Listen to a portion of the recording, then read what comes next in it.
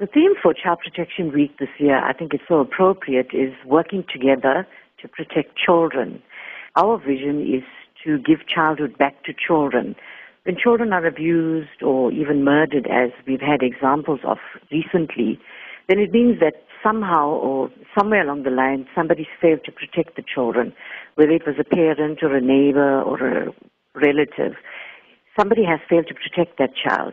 What we do at Child Welfare Durban and District is that we render services to various areas from Umhlanga all the way through Isipingo and Umlazi, and in between we do Sherwood, Overport, Sydenham, Lamontville. Our goals are to make sure that no child is not protected, and we do this in various ways.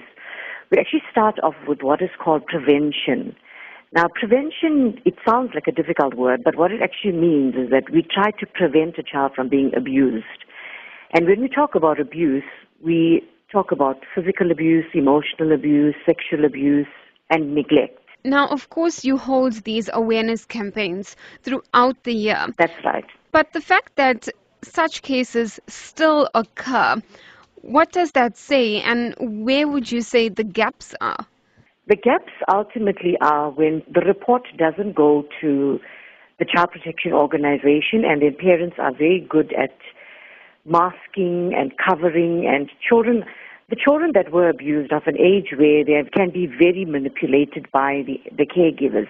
The caregivers are the influential people in their lives. If we go in as social workers and investigate, we're sitting with them up to sometimes 2 hours.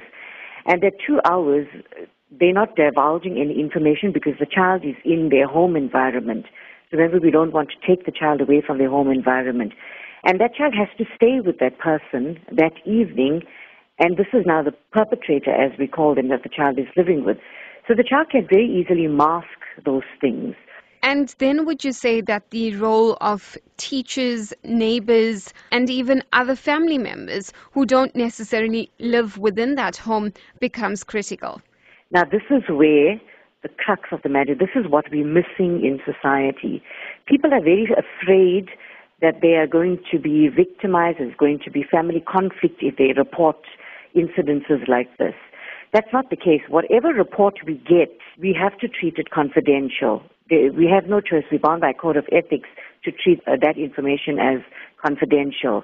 Now, our protection campaign this year is focusing more as well. Although we do this ordinarily, it's focusing on educators, creche teachers, all the stakeholders that come into contact with the child, even our faith-based organizations, of warning signs, telltale signs.